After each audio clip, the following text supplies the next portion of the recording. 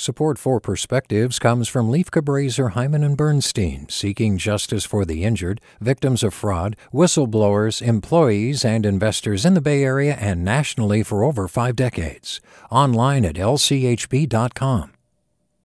Hey, it's Avery Trufelman, host of Articles of Interest, and I've got to say, I've been a fan of KQED ever since I was a little kid and I would come out to San Francisco to visit my grandma. It was just what we'd always turn on every time we got in the car, every time we were making dinner and turning on the radio. It was always KQED.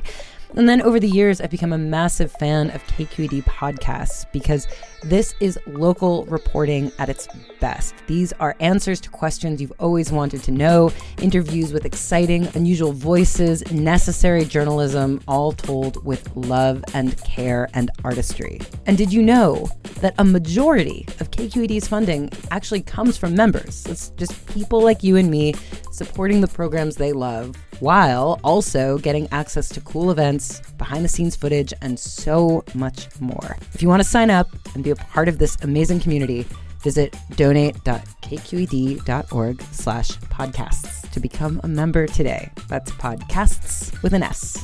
Thank you for listening, and thank you for your support. From KQED. As we approach the Chinese Lunar New Year, the Year of the Rabbit, there is a distinct difference this year for my family.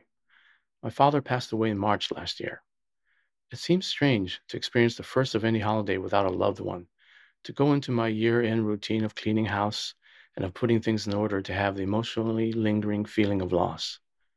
Customarily, it's best for one to enter a new year with as much balance and harmony as possible. However, dealing with loss doesn't quite fit into these plans as neatly.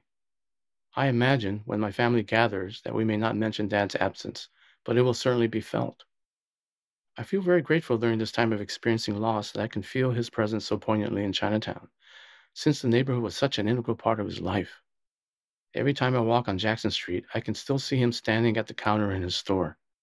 On Grant Avenue, as I pass the Lee Family Association building, which was his home away from home, I can see Dad socializing with his friends, where he would be planning the New Year's banquets, lion dances, and celebrations. This time of year, when Chinatown is bustling with frenzied activity as every family prepares to celebrate by gathering all of the items and food representing harmony and prosperity, such as tangerines, pomelos, and red envelopes of lucky money for the new year, I will experience both a sense of loss and feel Dad's presence at the same time. When we have the ritual of closing and opening the year dinners, I will be keenly aware of Dad not sitting at the table with us, but I know he is still here with us in our memories and heart. I know above all else, for most families, regardless of all the rituals and festivities of preparing for the new year, celebrating family togetherness is primary. I am grateful that we can enjoy the fruit of his labor. For me, gratitude has always been the salve for emotional pain and sadness, and I choose to bring that spirit into the new year. Happy Chinese New Year, Dad. With a Perspective, I'm Larry Lee. Support for Perspectives comes from Leif Cabraser, Hyman and Bernstein, seeking justice for the injured, victims of fraud, whistleblowers, employees, and investors in the Bay Area and nationally for over 5 decades. Online at lchb.com. Hey, it's Glenn Washington from Snap Judgment, and if you love what you're hearing, and I know you love what you're hearing, please consider becoming a KQED member.